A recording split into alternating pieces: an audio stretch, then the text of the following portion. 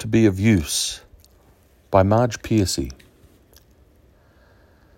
The people I love the best jump into work head first without dallying in the shallows and swim off with sure strokes almost out of sight.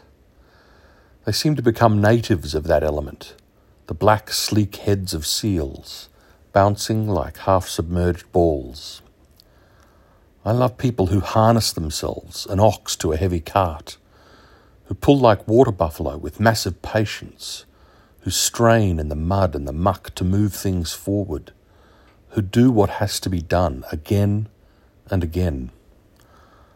I want to be with people who submerge in the task, who go into the fields to harvest and work in a row and pass the bags along, who are not parlour generals and field deserters, but move in a common rhythm when the food must come in or the fire be put out.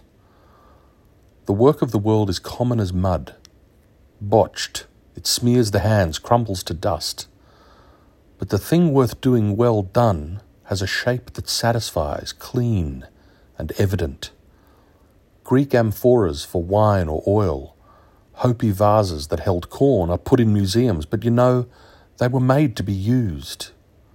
The pitcher cries for water to carry, and a person for work that is real.